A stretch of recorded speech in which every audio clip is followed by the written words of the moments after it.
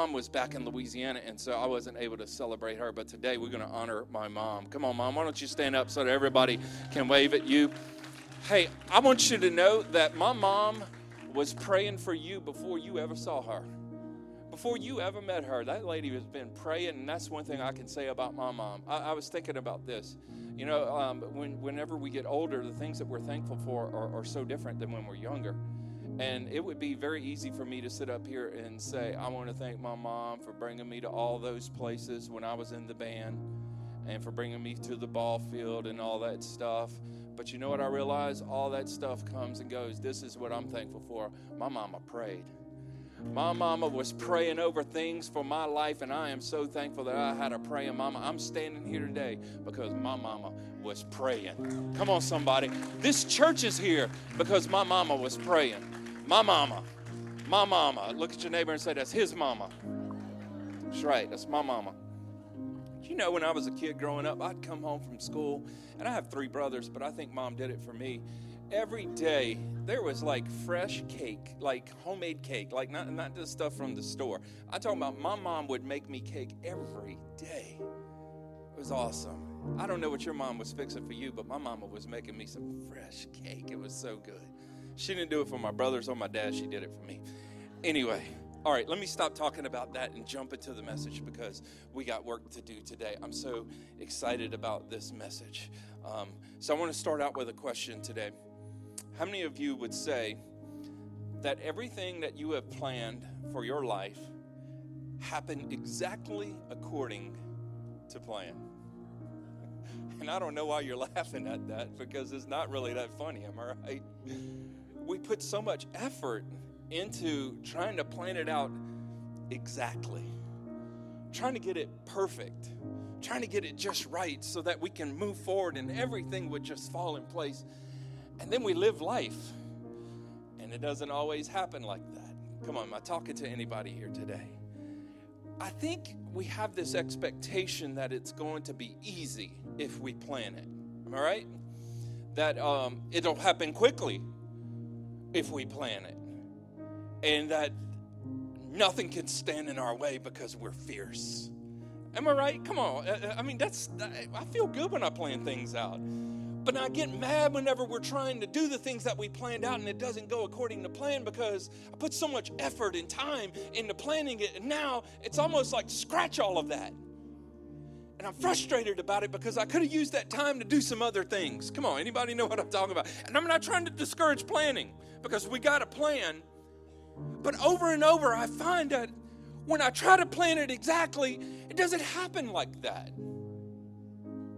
We made some plans, but we had to adapt to all the different things that life threw at us, some life events, maybe a sickness that we had no idea was coming, some situations, or better yet, a failure, or something that's been lying below the surface that just showed up right as you were trying to take that step. Things like fear. Just where did that come from? And I noticed that it messes with our confidence in our plans, confidence in taking next steps, confidence. It messes with our confidence to take risks because if it happens over and over, it's like, I don't want to feel that again. I don't want to experience that again, so I'm not going to do that again. And I think what it does is it puts us in the decision-making process where we wind up in a place of, I don't know. I don't know what to do. Anybody ever been there before? I just don't know what to do. And a few things that we've already learned in this series is that the decisions that we make today determine the stories that we're going to be telling tomorrow. In other words, these decisions are making our lives. This is what makes us. And I find that as we are moving on in this life, that people are becoming more and more indecisive because they're unsure what to do. They're unsure because there's so many options that are out there. And then there's the illusion of perfection and trying to hope and pray that everything that you do happens just like the way it did for them because it looked like it was problem-free and that you should be able to achieve what they got if you do it exactly the way they did it. And then when you try it, it doesn't happen that way. Like I've seen people do this with business. They see a friend start a business and do it, and it looks like they got the golden hand of God on them. And then when they try to start a business, it looks like the hand of the dark one is upon their, you know what I'm saying? But they feel like they're doing everything that other person did, but it's just looking different. And that stuff begins to mess with our decision-making process. We don't always know which path to take. We're afraid of taking the wrong step. We're paralyzed by fear. And so today I want to talk to you, and this is going to spread out over the next 3 weeks. The title of this message today is The Confidence to Know. The Confidence to Know. Like I mentioned, today is part 1 and part 3 of this trilogy in week 3 of the Divine Direction series. Are you following this? I hope so, because I think it's pretty cool to have a trilogy. I just always wanted one, and we got one now, okay? So I want to pray, and then we'll really jump in. Lord, thank you for our time together. Believe that you're going to speak to our hearts today. And not just give us good ideas, but, Father, something that will change the way we think in pursuing you, in pursuing the life that you have for us. So, Lord, today I pray that it won't just be my voice that is heard in this place, but, Father, I pray that we will hear you. Your word says, he who has an ear, let him hear what the Holy Spirit will say to the church. And, Lord, today we give you our attention to hear what you want to say. In Jesus' name, amen and amen. It's so challenging to speak a message about direction for people's lives, because I think sometimes people assume that you have like an agenda whenever you talk like this. Like, I don't know. I try to put myself in your shoes. Like, if I was sitting out there and someone was speaking on this, it's almost like, what are you trying to get us to do that you're covering up with this really cool, positive message? Am I right? I mean, I'm not trying to throw myself under the bus here, but I mean, just in reality, it almost feels that way. And it can be really, really a challenge, because really what we're just trying to do is help you be all that God wants you to be. That's really the heart behind speaking a message like this, because when we are living in that place of being all that God wants us to be, that's where the fulfillment is. That's where the blessing is. That's where that sweet spot is that I think we're really, really trying to find. And I definitely think that it's a challenge to present these messages, because my perspective is based off of my own experiences in life, the things that I experienced personally, as well as the people that I've encountered in my life and the things that they've experienced. And so to customize a message exactly for every single person's situation and give them such a solid, beautiful, laid out answer for every little bitty thing in their life, I just do not believe that was ever going to be achieved from the pulpit. And that would be great, because we're already giving our time on a Sunday morning. And wouldn't it be just the greatest thing if I could just look at Mariah and say, Mariah, you're graduating from high school, and here you go. Do this, this, this, and all the great things that God has for you is going to happen if you do those 3 things. It would be fantastic, but that's not how it works, because God has set us up in a place that we have to rely on him. In other words, we have to have some faith. Say faith. In other words, I have to trust God. That's part of the relationship. God needs you to know that you need him. That's so important. God needs you to know that you need him. And just remember this, none of us got to where we are on our own. If you're successful, you did not get there on your own. Someone helped you get there. If you're unsuccessful, and whatever word you want to use to describe that, you didn't get there on your own. Someone helped you get there. And so there's somebody that is helping us get to where we're going in our life. And here's the great thing. We get to choose a lot of it. We really do. You can choose who your friends are. We talked about that 2 weeks ago. I would go back and listen to part 2 of Divine Direction if you were not here for that, because we talked about wisdom. We talked about having the right people around us to help us make the right decisions with our lives. But I ultimately believe this, that the Word of God is the key to our direction in our life. Amen? That the Word of God is not just the latest, hottest idea for the moment, but it is something that has lasted for all of time. In fact, it is eternal, and it always applies to our situation. Amen? And so when you go to God's word, a lot of times we're looking for an exact answer. Flip it open, boom, middle of the Bible, Psalms 51. Where does it say which job to take? It doesn't. It says something about I will praise the Lord even in the presence of my enemies. It says stuff like that. It says things like don't worry, don't be afraid. You're like, let me find something that applies. And you're trying to read and find something that tells you exactly what to do. And you read something that says, trust in the Lord with all your heart. Lean not on your own understanding. In all your ways acknowledge him. He will direct your paths. That's not what I'm looking for. And you're just flipping through the pages trying to find something. And all of those verses were actually answers for you. Come on.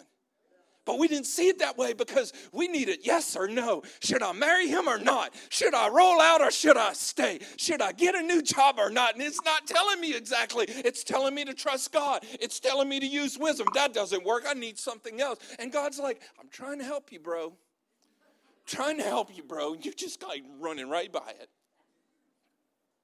But the word of God is relevant to our lives. The principles are eternal. And the Bible presents us with stories. It presents us with teachings that give us a complete picture of what it looks like, what it means to live a godly life. And a lot of times we don't know those pictures and those stories because we're not seeking it.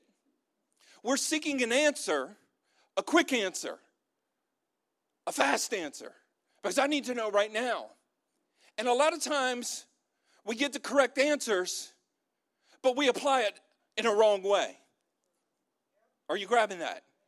The answer is correct, but we're applying it the wrong way, and therefore we're not getting the right results, so we wind up saying, well, I tried that and it didn't work. There's a lot of people who aren't at church today because I tried that and it didn't work. I've learned this about my salvation. I got to work it out. If I'm hanging over the side of the cliff and someone throws a rope and says, grab the rope, and I never grab the rope, I'm never going to be saved. Are you seeing this? And I feel like the Lord just continually throws us ropes. We're in the middle of situations and the Lord's throwing us a rope and you're like, I don't like that rope. I'd rather not a rope. That's going to hurt my hands. Are you grabbing this today? We want someone to come and coddle us and bring us to safety. And God's like, reach out your hand and grab the rope. Come on, let's go somewhere. Are you with me today? So I've learned this, that no matter the people, no matter where we are geographically, no matter what the culture is, no matter what kind of access that we have to things, no matter what our education level is, no matter what our financial level is, we all have to make decisions. Did you know that? Doesn't matter where you are in your life, you've got decisions to make. That 5-year-old on the playground has a decision to make. Am I going to slide or am I going to go on the swing? I don't know what I'm going to do. But I got to figure it out because the bell's about to ring. Decisions. We all have decisions to make. And one key ingredient that affects our decisions is our confidence. It's affecting what you choose to do and what you choose not to do. And I believe that the Bible is a tremendous source of confidence. I believe it can give you confidence in ways that people could never give you confidence. Because this is the written, inspired Word of God. God breathed it. God spoke it into existence and men wrote it down. And we have the luxury, did you hear what I said? We have the luxury of having direct access to the scriptures. Whereas these guys who were in Bible times, they didn't have the access that you do. They did not have a Bible app. They had to go to the synagogue and try to wheel and deal in order to unroll the scrolls to look at the scripture. Other than that, all they have is what somebody told them that it said. And I've learned this in my walk with God. I can either get it from somebody or I can get it for myself. And when I get it for myself, it means a whole lot more. It doesn't mean that I didn't need you. It just means that if I don't have my own relationship with God, at some point that person that I've been relying on is not going to be there. It's not because they didn't love me. It's because they were just unavailable at the moment. And I better have a relationship with God that's going to carry me in that moment, or else I can all fall apart. And when I'm leading something like a family or I'm leading a group and I fall apart, it not only affects me, but affects them too. And so I have to make sure that my relationship with God is solid. Are you grabbing this? I'm just trying to tell you about the Bible. That's all I'm trying to do. So I want you to go to 1 Kings chapter 17. We're going to read a little bit. Literally, this trilogy is based off of 1 Kings 17. It is the whole entire chapter. So if you want to go home and do a little homework, go home and read 1 Kings 17. But it's the entire chapter. And today we're just going to go with the first 7 verses because there's something in here you've got to see. Now Elijah, verse 1. Now Elijah, not my son Elijah, but the prophet Elijah. Now Elijah, who was from Tishbe. I don't know if that's how you say it, but I could say it any way I want, and you would agree with it because you don't know how to say it either. Now Elijah, who was from Tishbe in Gilead, told King Ahab, as surely as the Lord, the God of Israel lives, the God I serve, there will be no dew or rain during the next few years until I give the word. That's a bold preacher right there. I need you to know you a bad boy when you go tell the king it ain't going to rain for a while until I say it's going to rain. I feel pretty good about my preaching sometimes, but I do not think I'm going to go say something like that to somebody. Just saying. Verse 2, then the Lord said to Elijah, go to the east and hide by the Kerith brook, near where it enters the Jordan River, and drink from the brook and eat what the ravens bring you. Drink from the brook and eat what the ravens bring you. That's such an interesting verse. Context, he's about to prophesy a drought. And that affects all the people in that nation, including himself. So what's he going to eat? What's he going to drink? And the Lord leads him to a brook and says, stay here. I'm going to feed you with the birds. Mind blown already, am I right? So Elijah did as the Lord told him and camped beside Kerith brook, east of the Jordan. And the ravens brought him bread and meat each morning and evening. Now, I don't know if you understand what ravens do, but they're not the cleanest of animals. They find dead things and eat it. I read this stuff. I studied it a little bit. I'm not going to go into the gory details because some of y'all won't sleep tonight. But let's just say that's some bad boys, okay? Some bad birds. The ravens brought him bread and meat each morning and evening, and he drank from the brook. But after a while, the brook dried up, for there was no rainfall anywhere in the land.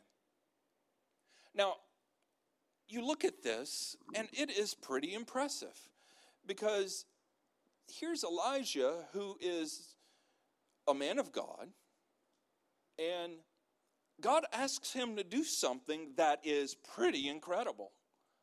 And God asks him to do something that not only is going to affect others, but it's going to directly affect him personally. Now, it's so much easier to stand in a ministry position and say things that apply to other people, but when you have to say things that apply to you as well, you want to be a little more careful.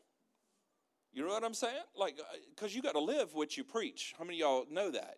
You can't just say it, you have to live it, or else you have zero credibility and you have no authority, and therefore people don't want to hear what you have to say anymore. And so you have to make sure that if I'm going to say this, I have to believe it.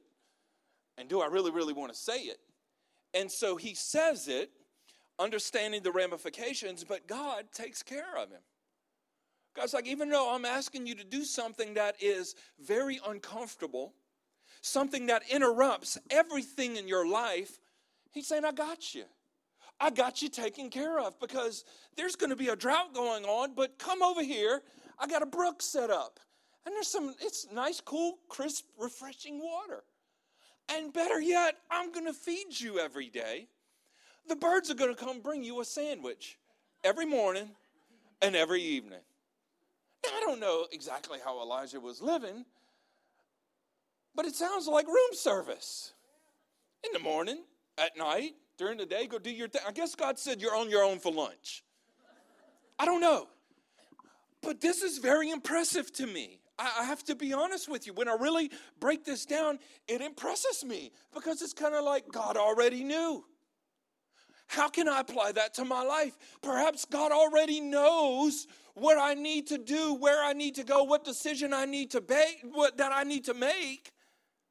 But I don't know that he knows that, and therefore when I go to God, I talk to him like he doesn't know. But he's the Alpha and the Omega. He's the beginning and the end, and he fills all the space in between. So he already knows. He already knows what's next for your life. And you're sitting there saying, well, why didn't he just tell me? Because God likes to reveal things rather than just giving it to you. He likes to reveal it to you so that it lasts, so that you grow into it instead of just get a bunch of stuff and treat God like he's your sugar daddy. Seriously, I don't know if we could say that in church, but I just did. And it's crazy because none of us would say that's how I think of God. But if we listen to our prayers, it may sound like that. It may sound like that. So I'm going to talk about 3 things that we can be confident of. Now, this is the setup for the trilogy right here. 3 things that we can be confident of. And the first one is this, and already you're not going to like it. I'm just going to tell you, you're not going to like it, so I figured I'd get the first one out of the way, okay? The first one, 3 things we can be confident of: God will challenge your normal. God will challenge your normal. Look at your neighbor and say, I don't like it. Don't like it one bit. I know. And it's something that in one moment in your life, you could be so confident of the direction that it's going. And then in the next moment, it gets challenged. Like something can happen and it challenges you. Like imagine that you were making plans for something and you fill in the blank, whatever it wants to be. And then something occurs that affects you financially. And listen, maybe you're doing the whole Dave Ramsey thing, and it's way more than your emergency fund that you put up. Come on, let's talk about that. I like Dave, but when the emergency fund is gone, it's gone. For real. I'm talking about one of those situations where it's like, okay, family meeting. We need to talk about it because I don't know how we're going to do this moving forward. See, the little things, we tend to just take the punches and roll with it. But I know that there are people in this room that have had some real life things occur. Like there was this state position that you had, and they just decided they were going to do away with the whole entire department. Anybody know what I'm talking about? Like, this is the real stuff.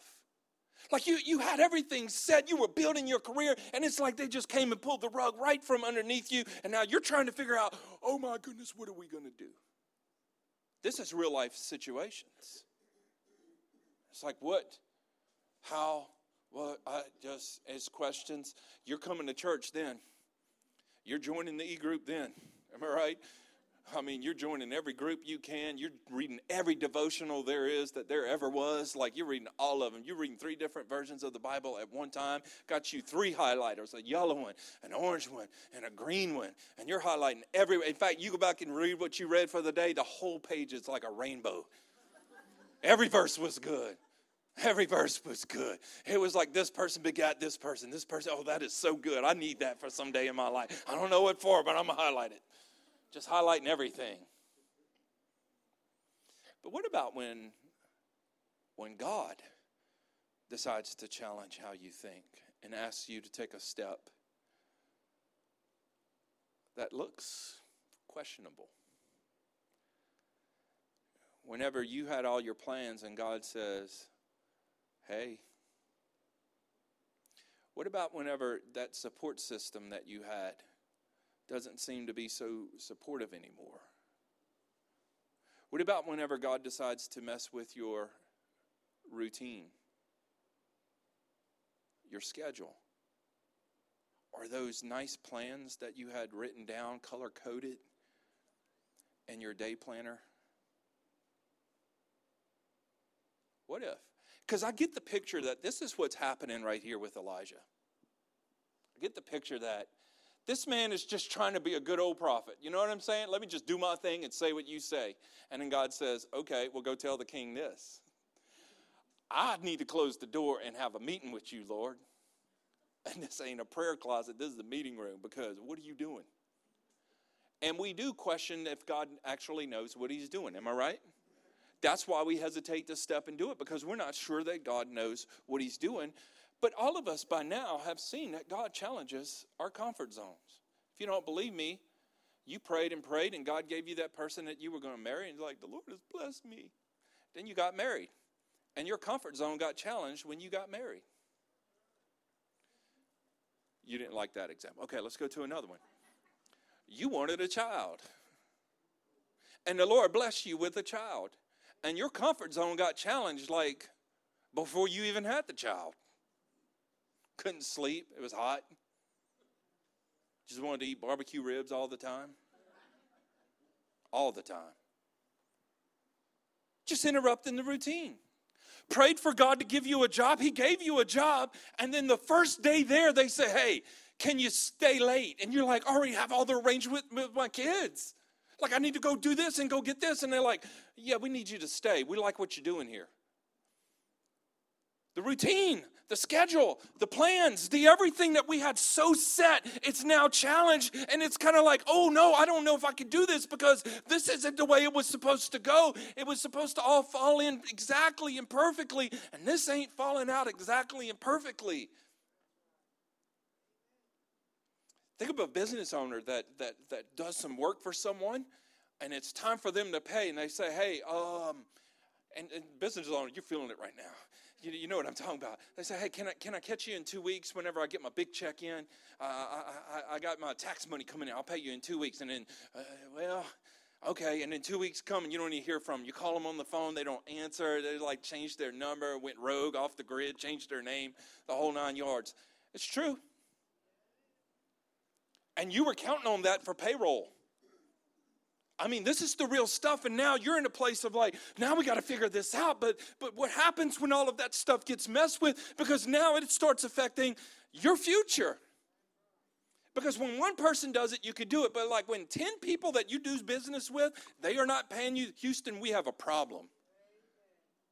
Because now it's messing with your life and your future.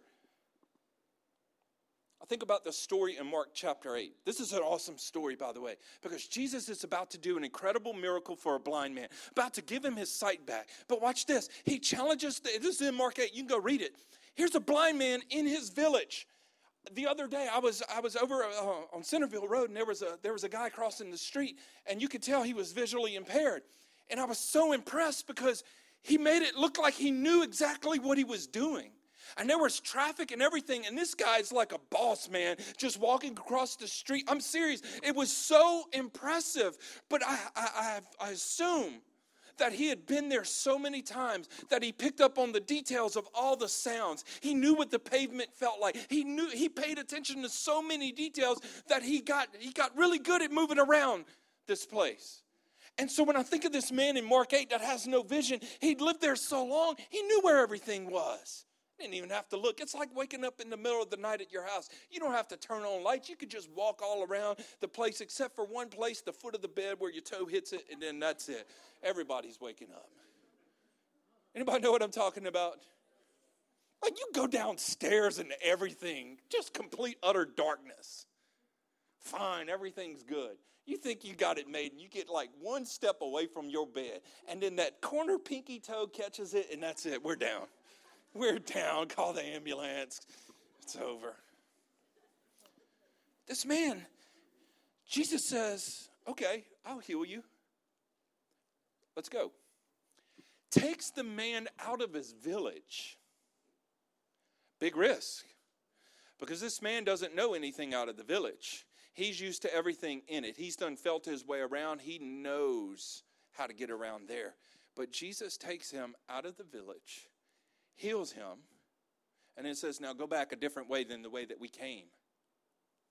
Don't take the same path that we came. That's very interesting, am I right?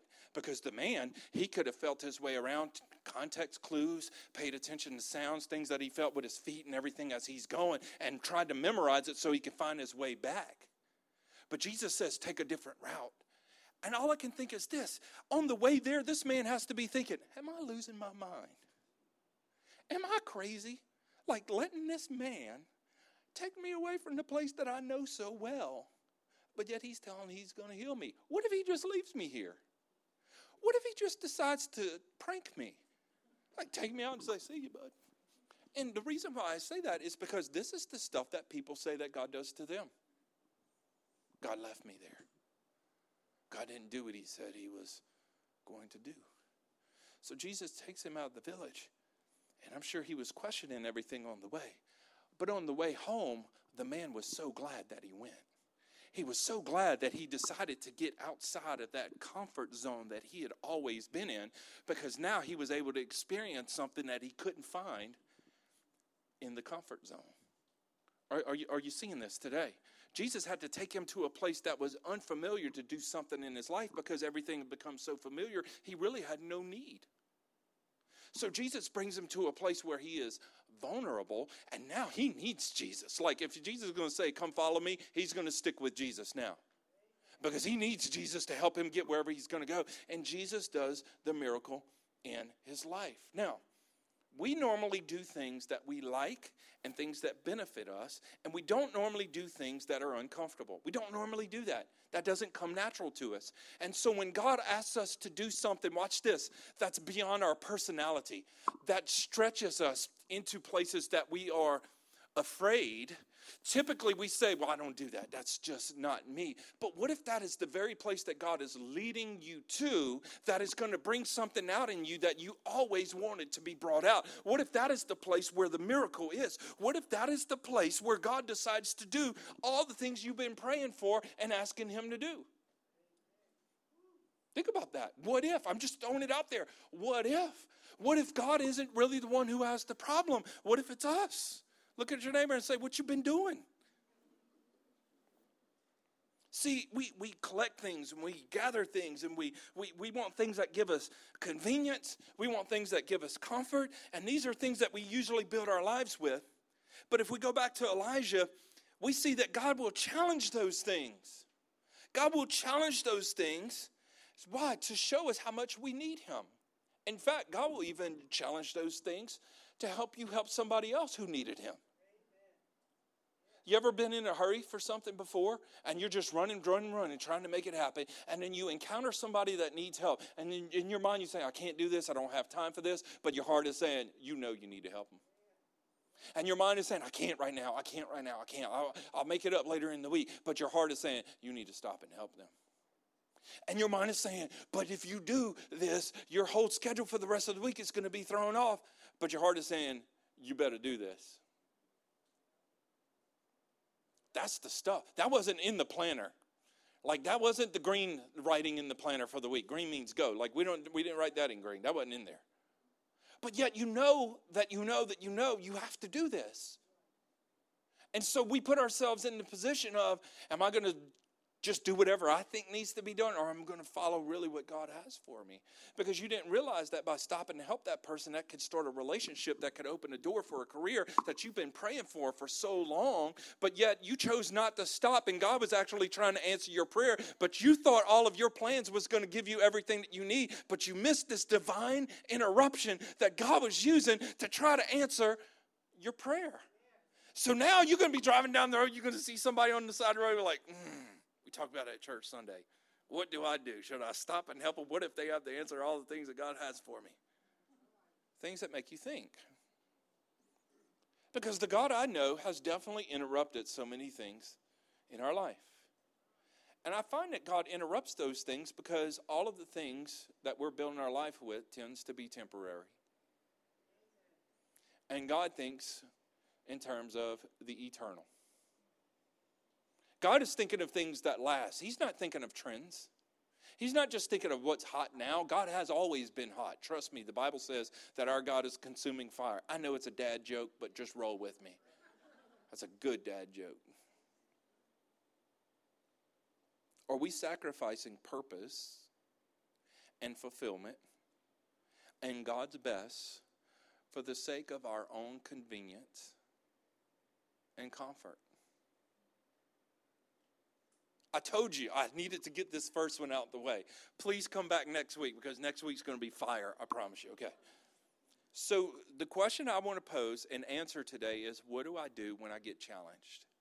What do I do when God challenges my comforts and my conveniences and my schedule and my plans for my life? What do I do?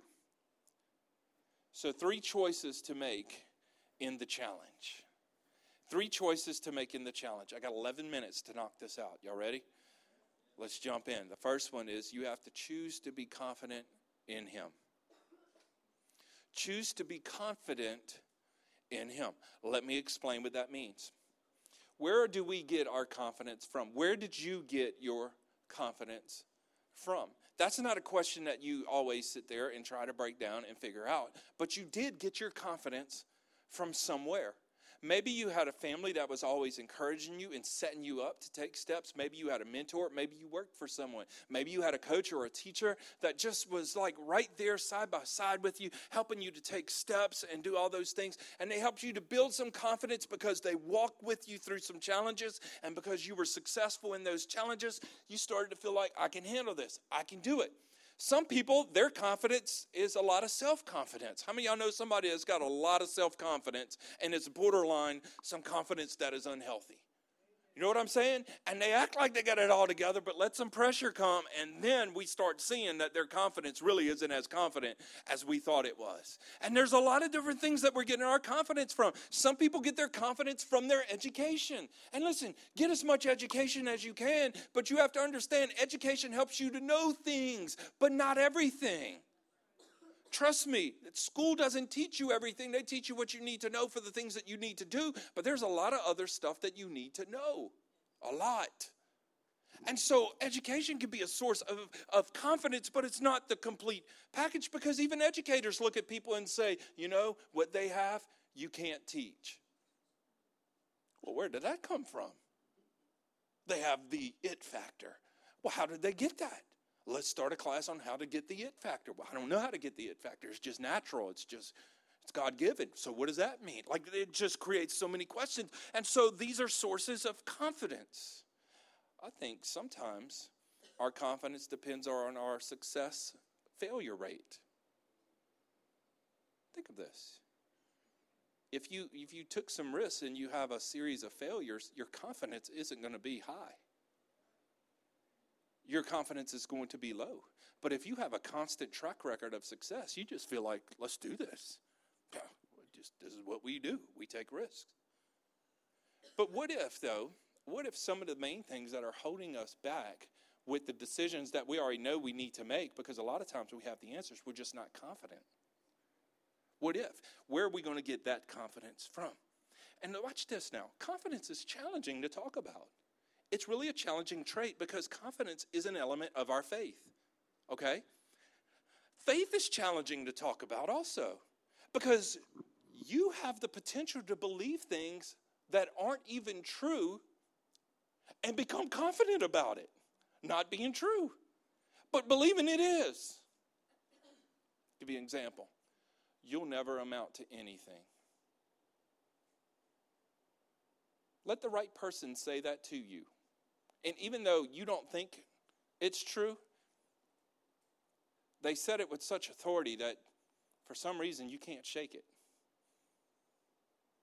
And even though it ain't true, you still believe it. And you keep believing it, and now you're down the road in your life and you didn't take any risk because you built your life on something that wasn't true. And you're confident of it. These are the things that affect how we move forward. And I felt like it was so important to talk about this because we may be confident about things that aren't true.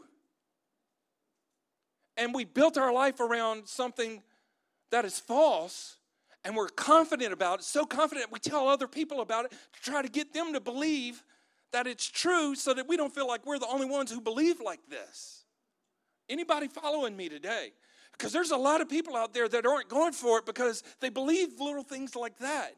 And it's become such a part of their life. But I want you to know this, that God can help you break that cycle. He can help break that chain. But it's a matter of who you choose to believe. And I know this, that God is good. And when I choose to believe God and see him as my Father, he begins to say things to me that has more power than those things that were spoken to me before. Come on, it has more power than that one comment that I built my whole entire life on, because his words have power. Amen? So watch this. Hebrews 11:1, big verse. You've heard it before. Now faith is confidence. Now, faith is confidence in what we hope for and assurance about what we do not see. It's confidence. It's assurance. So watch this. Our confidence is found in who we are in Christ. That's where it's at. Because even if I have a failure, it's not going to determine who I am, because no matter if I succeed or if I fail, I am still God's son. Are you with me? And it doesn't change the fact that Jesus went to the cross for. Well, I guess Jesus didn't die for you because you messed up. Jesus still died for me. If that was the case, he didn't die for anyone because we all messed up.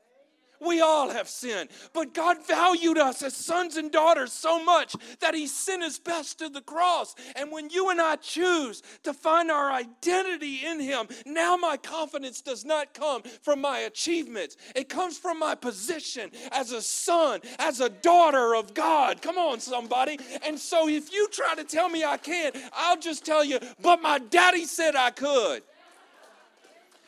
Watch this, and I'm wrecking the message because I only got a few minutes left. When Jesus was led into the wilderness for 40 days, again, God took him out of his comfort zone and brought him into the wilderness for 40 days. And he was tempted 3 times by the devil. And every time the devil tempted him, this is what he said. If you really are God's son, prove it.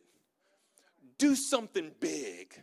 Prove it. And what did Jesus do? How did he combat it? He says, man doesn't live by bread alone, but every word that proceeds from the mouth of God. In other words, you can't challenge me. I know who I am. I know that I'm God's son. And this might be tough for 40 days because I ain't eating nothing and I ain't drinking nothing, but you ain't bringing me down with some imitation of the good things that God has for me. I know who I am in Christ.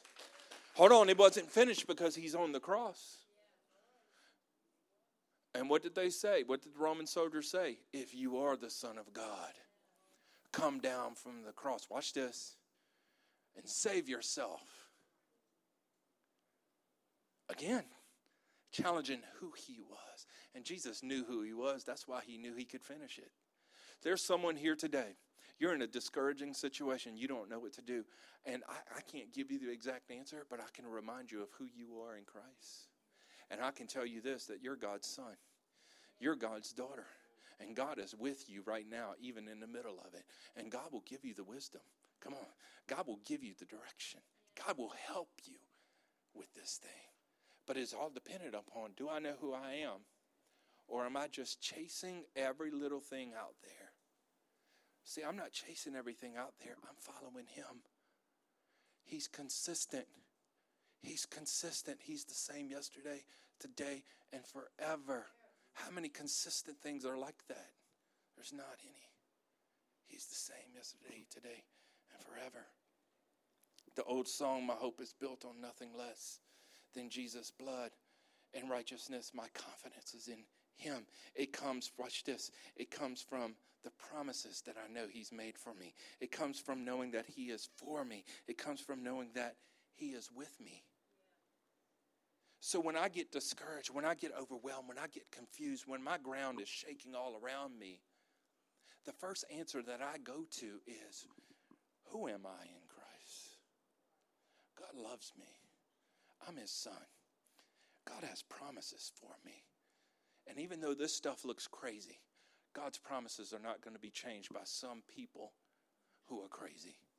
Are you grabbing this today? God just might be using a different delivery system than what I expected. I expected it to show up on the front door, but I didn't know that the delivery man brought it to the back door because he didn't want someone to steal it. Are you grabbing this today? See, that's the danger whenever we think it has to happen exactly. God will totally mess with our comfort zone. Here's the second thing. I got to choose to be confident in him, but I have to choose to be committed to him. That's a choice I have to make, because when your life gets challenged, you got a choice to make. I'm either going to run to him or I'm going to run from him. And if you stay in neutral ground, you're going to go in the path of least resistance, which is to fall away from him. This is what happens. So I have to choose. I'm going to be committed to God. When God asks me to take a step of faith that is just crazy, that doesn't fit into my understanding, what am I going to do? I have to choose to be confident in him because I'm his son and I know that God's got good plans for me, and I'm going to choose to be committed to him. No matter what, I'm going to be committed to him. So watch this. I have found that God brings us to the place of certain uncertainty. You should write that down. He brings me to a place of certain uncertainty. I'm uncertain about what in the world you're doing, but I am certain that you are with me while I am here. Are you grabbing this today? And I have to make the choice to be committed. Again, it's a decision. Elijah, listen, his commitment to God was tested when God said, go tell him it's going to be a drought. That's going to hurt me. Let's talk about what's going to hurt them, not what's going to hurt me. This is what happens. He chose to be committed. And because he chose to be committed, God continually took care of him. God was provided for him. Even though the whole entire nation was in a drought, God's like, I got you. I got you taken care of. Proverbs 16, verse 3, commit to the Lord whatever you do, and he will establish your plans. Notice it didn't say establish your plans and then commit to the Lord and see what he's going to do. It says commit to the Lord whatever you do, and he will establish your plans. It's got to be God first, my commitment to God. And I felt like I needed to tell you this today. There is no one more committed to you living an abundant life, the blessed life, than Jesus. There is no one more. In fact, he's more committed to you and the blessed life that he has for you than you are to the blessed life that you're trying to achieve. He is more committed to it. He has plans for your life that you never would write down. You would not even write them down. In fact, he's so committed to you that he paid for every sin. He paid for every bad decision that you have ever made so that you can be forgiven and have another chance to go for it. That's how committed he is to you. And that is quite impressive. So God will bring you to a place of certain uncertainty. And if you're in a place of uncertainty today, go to the things that you are certain about. I don't know what I need to do, but I do know that God is with me. I do know that God will give me the wisdom to make a good decision. I do know that God is going to provide for my needs. Are y'all hearing this today? I do know that God is always good. Even though this might not be good, this doesn't determine who God is. God is good all the time, no matter what, because it's against his nature to not be good. So God is good, and I have to go to what I am certain about in the places where I have uncertainty. I got to stay committed. Here's the last one. Choose to be comforted by him. Choose to be comforted by him. Now, even though Elijah had to prophesy a drought, God's still faithful to him, and God brings him to a brook. Imagine this. God says, go prophesy a drought. Oh, that's just great. What are we going to do now? We ain't going to be able to eat. Our family's going to die. We're going to lose everything that we worked for. And God's like, I'm going to take care of you. I'm going to bring you to this brook, and I'm going to feed you. Did we ever think that God loved us enough to take care of us? Did you know that God is a provider? Did you know that God is a provider? But Pastor Wade, I've made bad decisions with my finances. It doesn't change that God is a provider. Listen, if you made bad decisions with your health, does that nullify the fact that that guy that you go to see for your health, does that mean he's no longer a doctor? Like if you have cavities in your teeth and you go, well, you're not a dentist anymore, I got cavities. No, I'm still a dentist. We're going to clean you up. Get the drill. I mean, seriously, but this is what we do to God. Oh, this happened. Well, God's not God anymore. He's still God. See, we seek to find comfort in things, and those things eventually become a trap. They eventually become a trap, like golden handcuffs, because we found security. We found safety in those things, and God would say, let's take a step, And we wouldn't take the step because, well, I got it so good where I'm at. But you know that God's got more for you. Come on. What happened? We found comfort in temporary things. And that comfort has now become our trap. The way the comfort of God works is as you take those steps of faith, as you step into the unknown, as you begin to step out in faith, He is constantly comforting you as you do it. You see, comfort isn't just something God gives, it's who He is. And so that promise that says, I am with you, I will never leave you nor forsake you, that means if He's with me, peace is with me.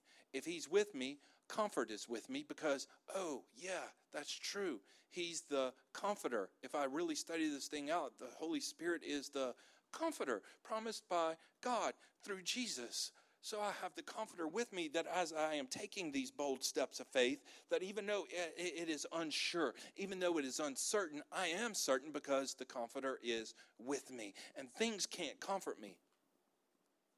Did you hear what I said? Things can't comfort me when I have to take big steps of faith. Things can't comfort me.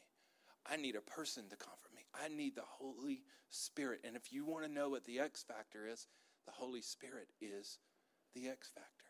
Because it was the Holy Spirit that led Jesus into the wilderness. And it'll be the Holy Spirit that leads you to start that business. It'll be the Holy Spirit that leads you to make that decision to ask that woman to marry you. It'll be the Holy Spirit that will lead you. Are you grabbing this today? It'll be the Holy Spirit that will lead you. And even though it doesn't look like it makes sense, when it's a God thing, it's going to make sense down the road. Just hang tight. He will comfort you. And there's many people in here that can testify to that today. So watch this. 2 Corinthians 1, 6 and 7. This is where we finish. But in our trouble, God has comforted us. And this too, to help you.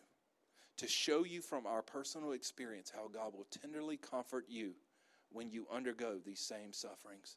He will give you the strength to endure. Isn't that a good verse? Isn't that a powerful verse? Now today, this is part 1 of this trilogy. And today I had to set this thing up.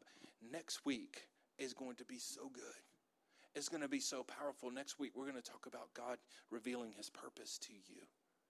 Now, you have to understand the purpose is going to be revealed outside of the norm. It's going to be revealed to you outside of your comfort zone. And so we're praying in the safe place saying, God, tell me, God, tell me. And God's like, let me show you. And He leads us to an uncomfortable place. Next Sunday is going to be so powerful.